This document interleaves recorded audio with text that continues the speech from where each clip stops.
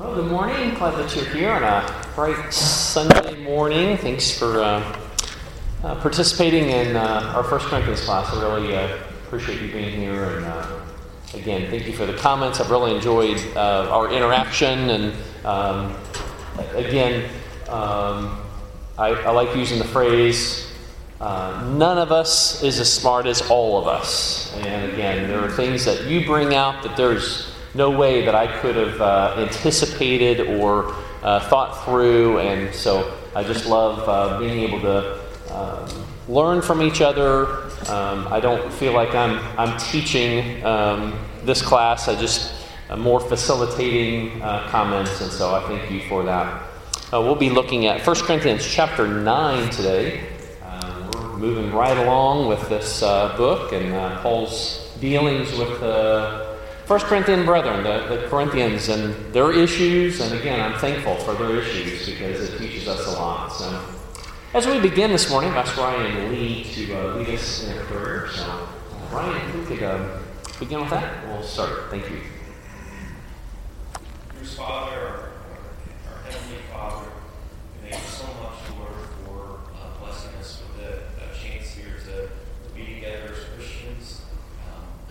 We ask, Lord, that you bless our study together and bless our lives as we seek to follow Christ, that we find whatever in this world as a loss in the surpassing value of following Christ, that we might know the surpassing value of Him, that we might find in Him not only the righteousness of our own, but one that comes from you. And that in any way possible, we might participate in His sufferings, become like Him in His death, and somehow attain the resurrection that He blessed us with. Lord, bless us in this effort, and it's in His name that we pray. Amen. Thank you, Ryan. All right, we're picking up in chapter 9. Paul, again, this argumentation, really looking at another division that they're dealing with. And he kind of uses chapters 8, really 9, 10, maybe parts of 11 in the same argumentation. So we're kind of in the same vein of where we were. We talked about meat sacrifice to idols, and your knowledge does not trump love. That knowledge about something and treading on someone else's conscience does not give us that right. And he's continuing to talk about love, looking at other people more importantly than ourselves. And I think that's God is love. The answer to most things is love. And love is difficult. We think it's just kind of this touchy-feely type of, oh, I love you, and you make my heart pitter-patter. And that's one part of love, but love is a decision. Love is a reaching out and saying, Russ, I'm putting your needs in front of mine. I'm looking at Luke and going, Luke, what you find important, I find important. Jill, I'm looking at you and I'm knowing you. I've had a relationship with each of you, and I'm loving you. And that's hard. Love takes time. Love takes connection, interaction, communication. And, we love our family, but it's still hard to know our children. It's hard to know what they're thinking and feeling, and our spouse and, our family, and just that close-knit group. But when we multiply that times 150, 170, whatever it is in here, that's hard. It takes time for us to get connected and know each other. And so that's important. So Paul is still, this first section, let's read verses 1 through 7 and kind of break this down this morning. It's a little longer chapter than we've normally been dealing with. So let's read chapter 9, 1 through 7. Could I get a volunteer to read that? Jesse? Again, 1 Corinthians chapter 9, let's do 1 through 7. This is the New Century Version. Okay. I am a free man. I am an apostle. I have seen Jesus our Lord. You people are all an example of my work in the Lord. If others do not accept me as an apostle, surely you do, because you are proof that I am an apostle of the Lord. This is the answer I give people who want to judge me. Do not have the right to eat and drink. Do not have the right to bring a leading wife for this when you travel, as do the other apostles and the Lord's brother and Peter. Are Barnabas and I the only ones who must work to earn our living? No soldier ever serves in the army and pays his own salary. No one ever plants a vineyard without eating some of the grapes. No person takes care of a flock without drinking some milk. Okay, so Paul is having to deal with an issue that he's kind of defending his apostleship. He's going to deal with this problem. It's not going to just go away with this answer. So I guess I wanted to throw these two questions out. What does Paul have to remind them of his rights, and why didn't Paul accept their money? And I guess we're going to talk more about this thing. Even this eating and drinking is not necessarily tied to what we just talked about with meat sacrifice idols. It's more of how do you relate to me? How does he? How are they interacting with each other? So I don't know if I'm asking the right question, but I don't know. What thoughts do you have with that?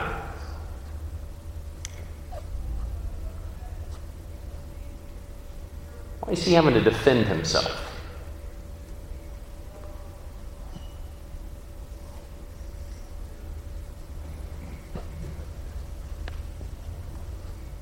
Mitch? I'm not exactly sure why. It seems like maybe they were, maybe in that letter that they wrote to him, telling him that they were not going to give him money. I don't know, but I love his reasoning in here. I love his logic in his defense. I find it interesting that he goes to such basic thoughts on this. Okay, all right. I think that's part of it. Yeah, Russ? I think this is kind of a continuation of when he talks about chapter 8. He's kind of using himself as an example of giving up his own freedom for the sake of other people. Okay, I think that's definitely hitting real close to that issue. Naina? I think he's also setting it up. Mm-hmm. And, he's talking about, before he talked about not eating food, not causing someone to sin. Mm-hmm. But now he's saying, I'm a man just like you. And so he's just laying out side by side what they do versus what he does. But he has a right to all of the things that they do too. But he will give those up to disciple them. And I think that's why he lays out his rights, and that's why if you think I'm just doing it for money, you're wrong. I'm a man, I got a right to work. I can work just like you do. And so he's just laid it out there, continuing to try to keep the disciples from stumbling. Yeah, I think that's definitely part of that he's proving that he can give up his rights for their benefit. That he has the right to take their money. Again, this idea of being paid for doing spiritual work, I think, is Paul's point here. And yet, he's laying that argumentation out so strongly, and then he says, I'm not even going to take your money. But he's at least establishing, look, I have the right. But there seems to be a disconnect between what the Corinthians are doing and what Paul is doing, that they feel superior to Paul, that, well, we're the ones funding you, we're the ones allowing you to do this by us giving you this money, and he's saying, look, I have these things, I am going to be doing these things, I am obligated to preach the gospel. Your funding of me does not sustain me, even though it provides for me. Jesse? I think that's a really good point, because I can even see that even today when you think of a preacher and paying for a preacher and that kind of thing. You know, once money is introduced with someone that you find a friend, it becomes a difficult situation. And I think Paul is doing a really good job of just laying out the reality of the situation. When you are working in the kingdom, you have the right to partake in the fruit of that kingdom in a financial sense. Whether it's a preacher or even, elders and that kind of thing.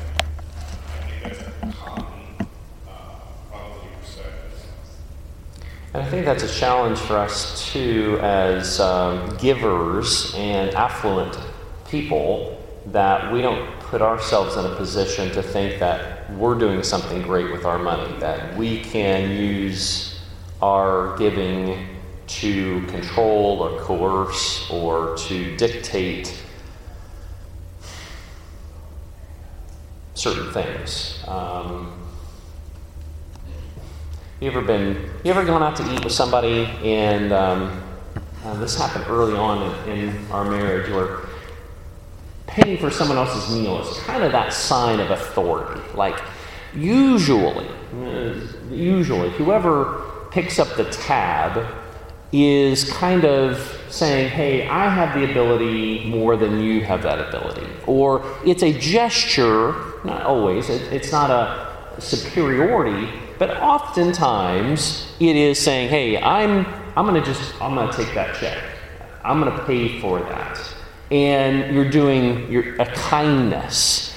Very often, early in our marriage, my father-in-law would pick up the check, and it kind of made me feel like, well, obviously we're having a hard time, or, and there's sometimes like, no, I got my own check. Like, I can pay for this. I can provide for our family. I don't need you to always pick up the tab when we're out to eat. Like, there was some pride of a husband to go, you know what, I can pay for my family, it's okay. And there's kind of some of that here with Paul, where the Corinthians are thinking, well, we're always having to pick up Paul's check. It's constantly, you're in need, we have money, we'll take care of you, and putting themselves superior to him. And I think Paul's kind of turning the tables, going, look, I'm an apostle here. I have the ability. This is not going to be thwarted because you didn't give me your money. And so I think that's a part of that. So, Luke? I remember reading a blog. It was written by a Church of Christ elder. And one of the things he said he noticed that people who give more tended to have this sense of, like, their rights over the church. They felt like they should have more control. Really think about it, that doesn't make any sense. They've given it away, it's not theirs anymore. Mm-hmm. Yeah, I've seen that multiple times, so, it's interesting. Great.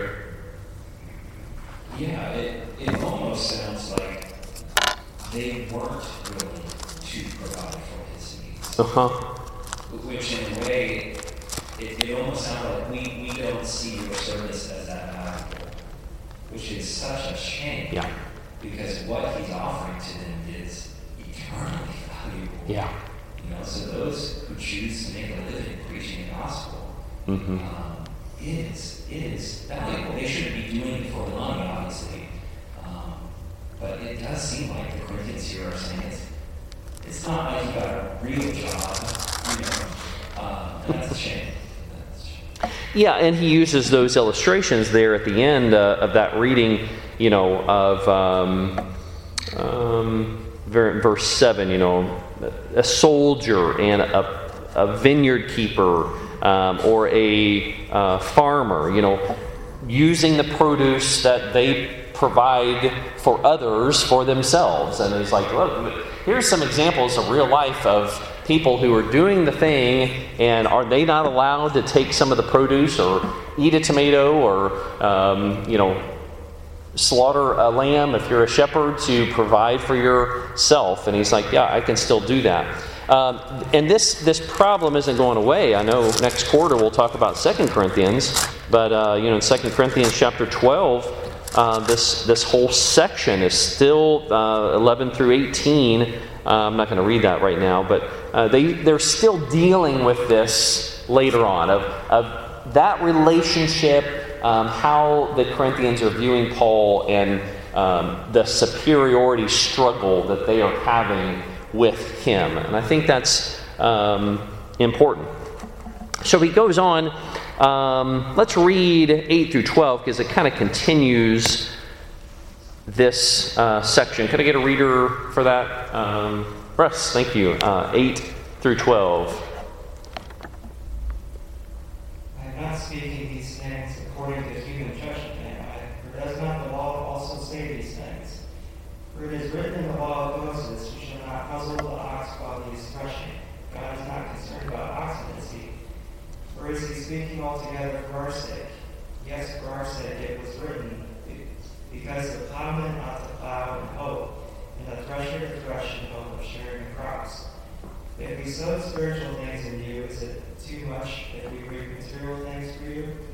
If others share the right over you, do we not more? Nevertheless, we do not use this right, but we endure all things so that we will cause no hindrance to the gospel of Christ. Thank you. So again, Paul uses this kind of obscure passage from Deuteronomy chapter 25 to illustrate this of the obvious, you shall not muzzle the ox while it is threshing. And, I can't imagine that anybody had read that passage and gone, oh yeah, that's talking about clean creatures. And so I just think it's interesting to see how they use some of those passages to explain some of those things. Because he says, is God concerned about oxen? Well, yes and no. It's more of a principle. It's knowing, this picture here of, as they're helping separate the wheat and the chaff and the stalks, as they're treading the grain and helping the farmer, the principle is don't muzzle the ox while it is threshing.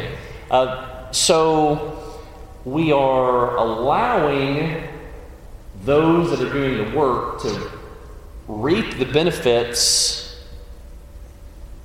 of them doing the work. We're getting more done because the oxen are helping out here. Don't cut them off to save some money. Jesse?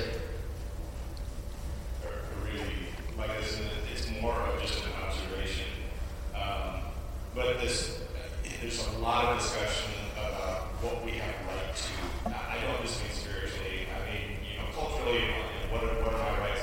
It's really, really neat to see that one of the basic principles, one of the basic things that God gives to His creation is the right to hope in something. Mm-hmm. And the right to hope in something after that work. This is kind of like at least for me, it's profound thing. It kind of underscores a lot of this. And I love how Paul is using this to kind of build this argument. But I love that right to hope that we get from the effort we before. I think that's important. How does that look today? Oftentimes a financial broker. We'll pay a financial person a percentage of what they can help grow our money more than what we could ourselves. And so we understand that concept that it's worth paying someone to help get a bigger return than I could have on my own. But to say, well, financial broker, we're not paying you because, I could have done this myself, which is true.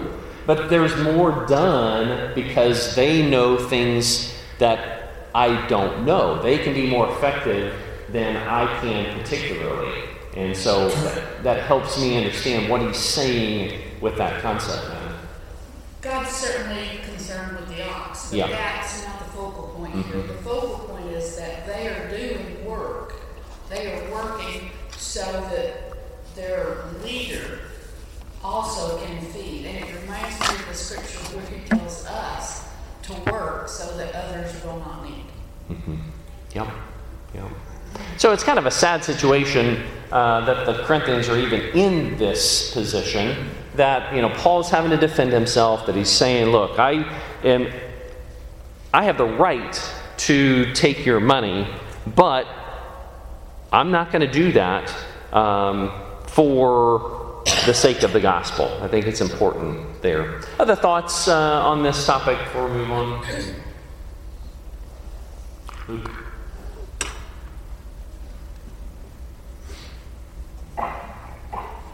I went back to Deuteronomy 25 and 4 because I thought that was it's a bit of an odd verse. Like I said, it doesn't seem like an obvious connection. I think there's good reason to think that he actually is referring largely to people using that. And because if you look at right before 25 verse 4, it's actually referring to the rights of people. You go after 25 verse 4, it's also referring to the rights of people. So like this one verse seems really odd. It's only going to talk about animals. And there are passages that talk about treating animals also. So that is kind of this in there. And I wrote a paper in a journal, and what they were saying, they think that it's related to when people would rent an ox. So if you think about it, why would it make sense to not feed your own ox? You gotta feed it anyways, right? You don't win if your ox dies. But what if you're renting somebody else's ox? See, it's kind of like when you have a rental car, do you return with a full tank or not? Well, if they're going to charge you, yes, they do. But otherwise, you're going to return with an empty tank. But if it's your own car, you might as well fill it, because you're going to have to fill it anyway at some point. And so if you think about that, it actually does sort of make more sense. The guy he points out in his article that many of the passages talk about other people's animals. Like if one of your enemy's animals is lost, you don't just say, oh, I'm just going to sit here and watch how this plays out. You're supposed to tell them. Why are you worried about the animal? You're actually worried about your enemy. That's the whole point. Is to show that a lot of these are actually referring to people in an indirect sense. I thought that made a lot of sense. And then it would fit a little better. Yeah. Jim over here. I think there's a contrast of an attitude of arrogance versus thankfulness. Because if we have a thankful attitude, we cannot wait to share with each other and give abundantly. But if we have an attitude of arrogance, as if this all belongs to me and you're not good enough, we're not going to do anything correctly with you. Yeah, that's a good point. Arrogance versus thankfulness. Yeah, it is. Again, we think we're something when we've earned money, and then we have the power to divvy it out how we, that we're trying to control things by, well, I'm not going to give you this if you don't do certain things. And that's definitely an issue that we can find ourselves in. Let's look at Yep. Lisa. I just really love Jen putting into words what I've been thinking the last few minutes. And so I think this section is not necessarily Paul saying, I don't think the primary focus is, I'm an apostle, I have the right. I think he's saying, I do, I'm an apostle, I have the right. And you guys, I'm trying to help you see where you're going to need to be thinking on this, that you need to adjust your thinking on this. So he's helping them out even by asserting what rights he has. Yeah. Even if he's not taking advantage of it, he's at least helping them. And he was always good at that. He knew when and how to confront rather when they needed to adjust. Yeah. Ryan. So going back to the beginning of the book, though, apparently what he was not good at was like maybe public speech, maybe having some sort of air about him of a polished, what the Corinthians would call a spiritual person. And so maybe he is more built like an ox. And so, it even kind of looks like he compares himself to Peter, like, hey, you guys would have paid Peter, but you're having difficulty with me. Maybe they would have paid Apollos, but you're having difficulty with me because I'm a guy that works with my hands, and I'm a little lower on the hierarchy of that dualism, vein. And so I think at some level, he's trying to,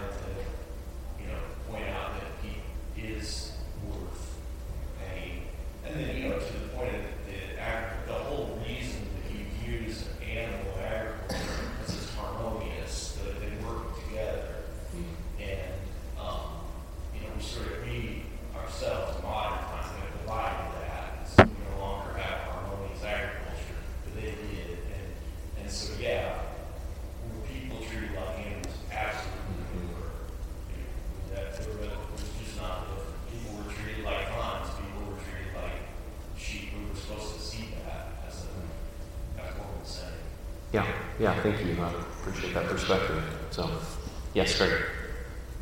It's actually so ironic because Peter was an uneducated fisherman, and Paul was a Pharisee of Pharisees who actually knew the law really, really well, Yeah. but had done this backwards Uh-huh. thing. And so, yeah, again, it just they got their priorities shifted. Uh-huh. Yeah, that is interesting. Yeah. Diana. I wonder if they're taking away from that because Paul didn't literally walk with Jesus, because he said up in the verse, he said, did he not see the Lord? You know, so I wonder if they're accusing him You're not one of the 12. of not being as superior as Peter, because he wasn't one of the original 12. He didn't literally walk with Jesus the way they did. And so he's clearing that up. I was a witness of Jesus. Yeah, I think somehow he was. That authority position, is definitely something he's having to deal with. Yes. Mm-hmm. I agree. All right, let's look at 13 through 18, because again, he keeps building upon this. So let me just read that one, 13 through 18. Do you not know that those who perform sacred services eat the food of the temple, and those who attend regularly to the altar have their share with the altar? So also the Lord directed those who proclaim the gospel to get their living from the gospel. But I have used none of these things, and I am not writing these things, that it may be done so in my case, for it would be better for me to die than have any man make a boast an empty one. For I preach the gospel, I have nothing to boast of, for I am under compulsion. For woe to me if I do not preach the gospel. For I do this voluntarily, so if I do this voluntarily, I have a reward. But if against my will, I have a stewardship entrusted to me. What then is my reward? That when I preach the gospel, I may offer the gospel without charge, so as not to make full use of my right in the gospel. There's kind of Paul's argumentation. Sometimes he makes that a little more complicated than he might if he likes to ramble on. Let me paraphrase or read a paraphrase of 16 through 18. It helped me understand a little better what he's talking about. Says, if preaching is simply my way of choosing to make a living, I should be and will be rewarded with my wages. If I can make a living another way, and I could, but I have chosen to reach anyway, then it is apparent that I consider preaching more than a way to make a living. I consider it a divine stewardship with which I have been entrusted. What reward then or satisfaction do I receive if I receive no financial support? Just this: my pay is to do without being paid. My joy is in making the gospel free of charge in order that no one might use the idea of my right to financial support as an obstacle to the truth of God. And so Paul did this because he felt obligated, not because he was paid, because he was wanting to do that. So, comments, Mitch? Yeah, that paraphrase reminded me of Jesus when he makes talk about, I have food that you don't know about. He was filled by doing good for others. And I don't know if that's what Paul's referring to here or not, but it reminded me of that. Yeah, that's interesting. So I guess I'll ask the question, how can you honor God with your gifts? Paul is talking about, I'm obligated. This is what I'm good at. I'm going to do this regardless of whether I am getting paid or not, because that's just who he is. And he is offering these things. He has the right to be paid, but it's like, this is my gift. This is what I was called to do. And I guess I just wanted to turn those tables. And for you, I don't know if you have a comment. Maybe it's just more of a challenge of how are we using our gifts to glorify God in that. Russ?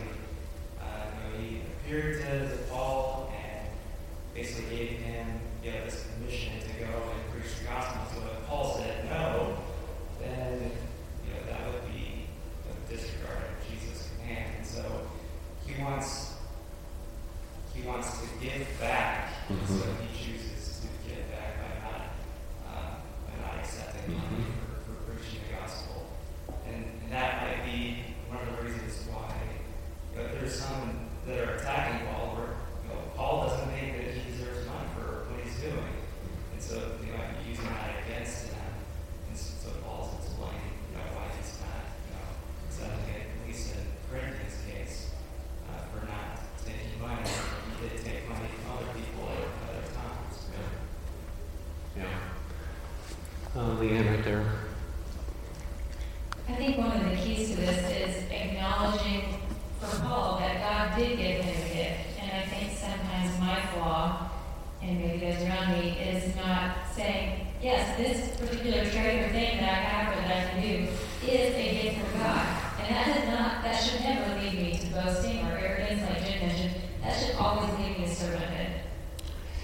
And that's a challenge, especially in light of this question of things and difficulties that we've gone through. So I guess in one sense, the things that we're good at, we can honor God with. There's also another part of that, the things that we have endured and been challenged with in our lives. We often forget that whole section of our lives, and we just want to go, I want to forget those bad things that happened to me, and forget the blessings that those challenges can be to other people.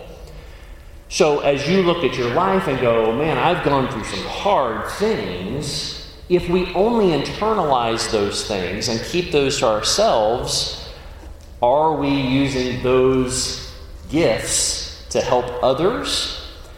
You know, I can't tell you how many times in my life I've been able to use the challenges that I've gone through to be an encouragement to someone else, whether it's the loss of a child or loss of a parent or financial struggles or being self-employed. There are just a lot of things that I have gone through that I've been able to connect with some of you and other people that I could never have done effectively unless I went through that challenge. And so it is hard for us to go, well, I'm not very good at this, I'm not very good at this, and forget that we're using our gifts to help. But there's that other side of those things that can challenge us.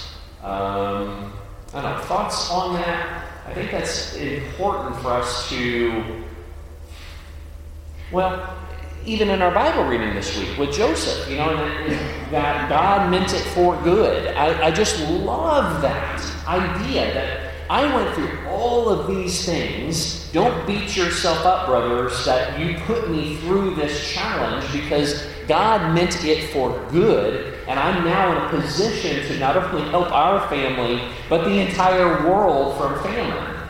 Because God put me through those things that I didn't want to go through to put me now in a position to help other people. God meant it for good. And I think this same thing that Paul's going through, it's like, I have to do this. I am obligated to now use the challenges that I've had to proclaim the gospel and to tell you that message.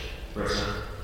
I think that's one of the things that sets us apart from the world, because the world wants to wallow in their struggles and the tough things, but God tells us to overcome through Him and then share whatever that was. And there's healing in that. I know personally there's healing in that. Absolutely. Being able to help somebody else that's going through something that you've been through. And so I think that's the difference between us and the world. It is, yes.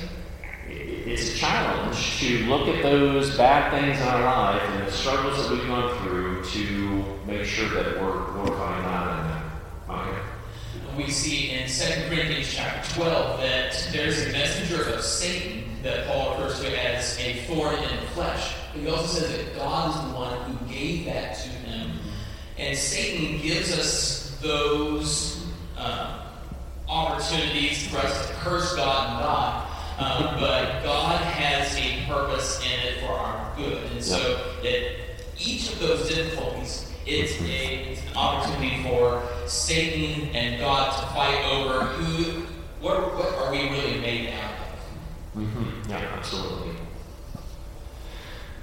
I think that's a challenge for me to, again, change my viewpoints, because we want to just go, why is this happening to me?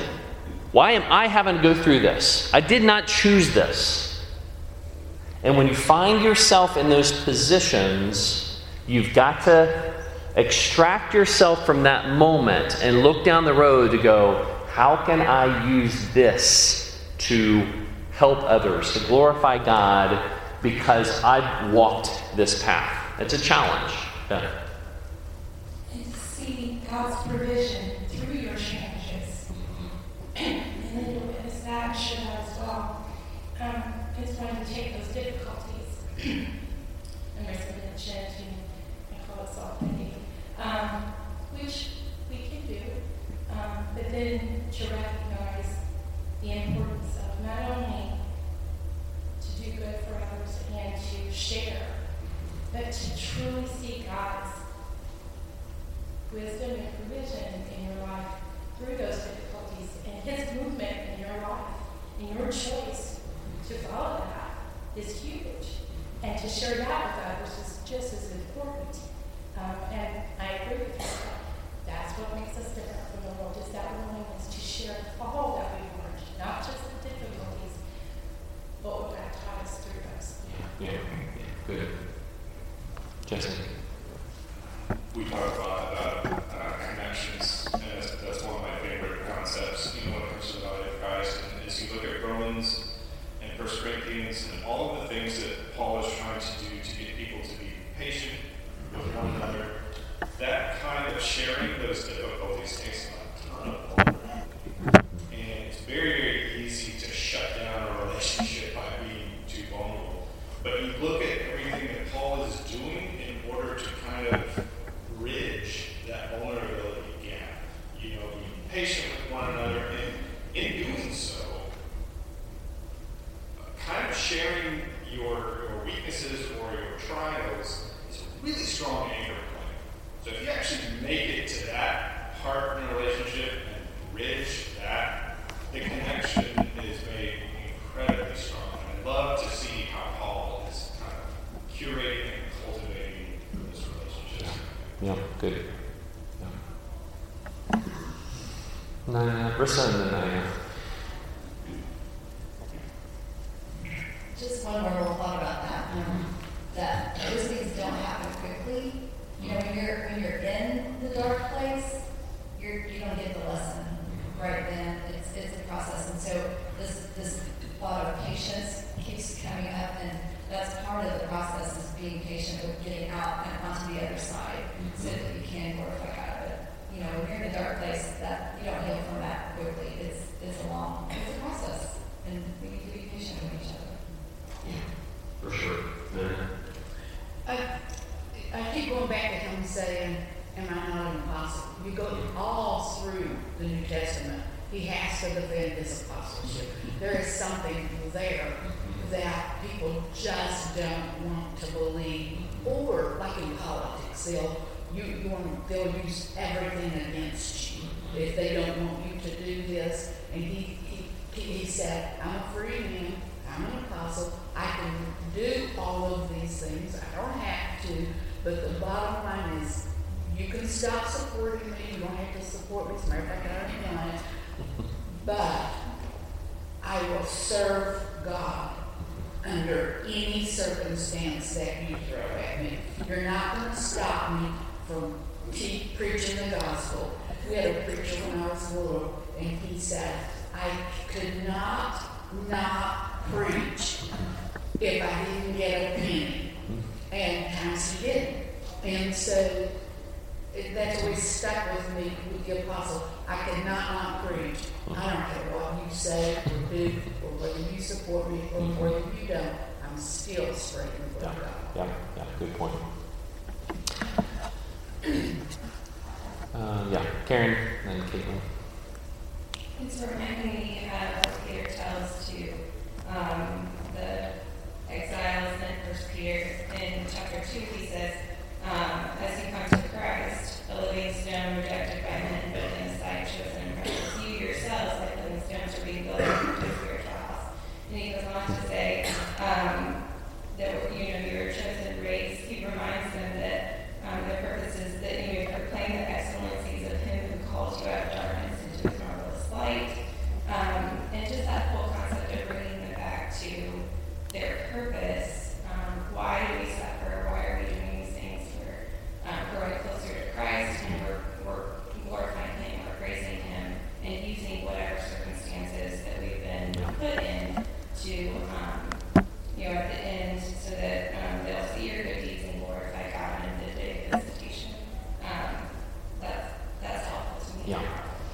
And I tell you, with that comment in Marissa, it's like when we have this mindset, it does shorten that pity party.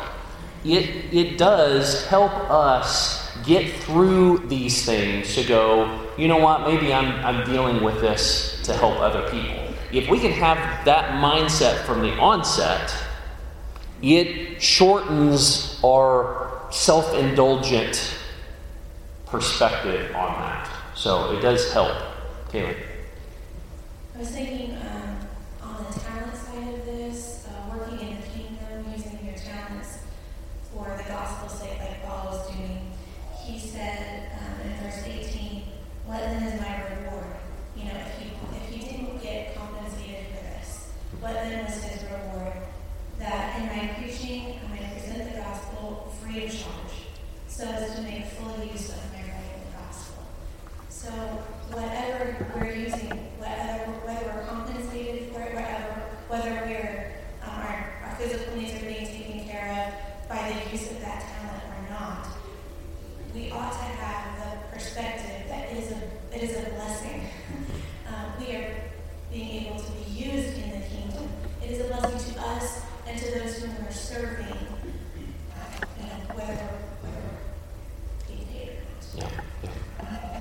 All right, let's pick back up in verse 19. Could I get a reader? Sorry, Robin.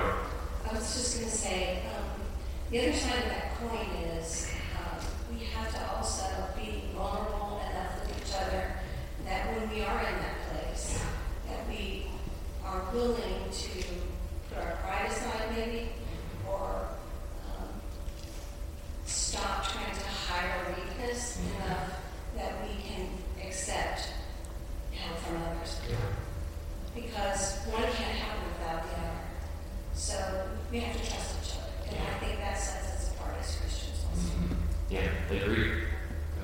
Misha? I was just thinking along with what Caitlin said. Sometimes it's not compensation we're looking for, but acknowledgement. And sometimes our gifts may not be acknowledged by others, and that should stop us from using. Yeah, that's right. Let's pick up in 19 through 23. You going to read that, Mitch? 19 through 23. I think I just died. For though I am free from all men, I have made myself a slave to all, so that I may win more. To the Jews I became a Jew, so that I might win Jews. To those who are under the law, as under the law, though not being myself under the law, so that I might win those who are under the law. To those who are without the law, as without law, though not being without the law of God, but under the law of Christ, so that I might win those who are without law. To the weak I became weak, that I might win the weak. I have become all things to all men, so that I may be all. So that I may be all means save some. I do all these things for the sake of the gospel, so that I may become a fellow partaker of it. All right, I love this section. He's talking about, I become all things to all men. What does that mean? How does Paul do that? But how can we do the same thing? How can we have the same attitude that we can connect with people that aren't exactly like me? Because there's only a few bald bearded guys out there. I mean, come on. Yeah. Jen? I think we have to know where they are and then reach back to our experiences so that we can then walk alongside them. Okay. I think that's part of it. How else can we do that? What are the hindrances? What are the challenges of that proclamation?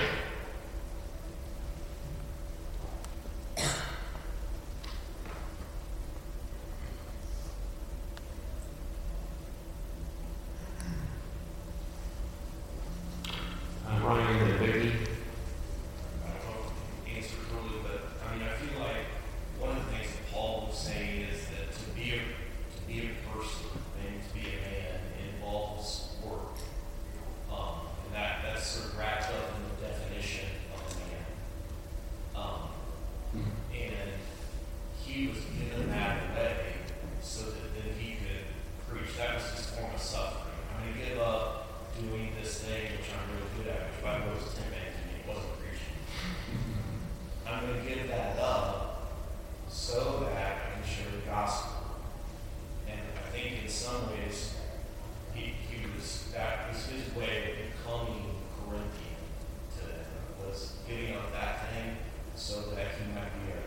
spiritual person and live off of the quote spiritual fruit. Okay. However you say it. Yeah. Vicky? I think we've already touched on some of this, but in order for me to help someone who's weak, or for someone to help me, I have to become vulnerable and know Okay. that I'm weak. If I'm in need of finances, I have to share that. You can't be all things to me if I know that you can't. So there's So being vulnerability, I think it is part of that. Okay. trusting that I won't be turned down or judged. Okay. You should already buy that. All right. Yeah. We don't hold ourselves up to each other. Yeah. Good. Lisa? And actually, thank you, Vicki. Also, I have to admit to myself that I'm weak or fill in the blank, that I'm sinful or that I struggle or that I'm. Yeah, there's a humility with that. I think it's part of that as well, Mike. I think there's also this idea that I'm not the one that's inside, you're outside, so you need to do everything that you can to exactly conform to me if you want to be with me, right? It's, Paul said, I became as a Jew. Now, obviously, I think there are limitations because he didn't set aside his obligation to Christ and he didn't do anything to disobey the law of Christ. But I think, an example might be when he was with the Jews, maybe he would not eat pork because they would not eat pork. Maybe they were sacrificing, so maybe he would be present when they were sacrificing. Not because he felt it was required, but because by participating in this without causing a problem with his relationship with God, he could show that he also could be part of them and then have the influence over them. And I think we have to have that mindset as well. Obviously making sure that we don't go too far, but understand that, hey, I can potentially become like this person to a degree so that they can relate to me, and so I can have the influence that I need to have to bring them to Christ in a better understanding. Because everyone wants to look good. Everyone wants to put their best face forward. I mean, that's the whole social media problem right now. I mean, that's why the Be Real thing has gotten so big, where it's just take a picture of what's happening at the moment, not at the best possible peak of your life, and everybody's all dressed up. But, being vulnerable, being not pretentious. And I think that's important for us.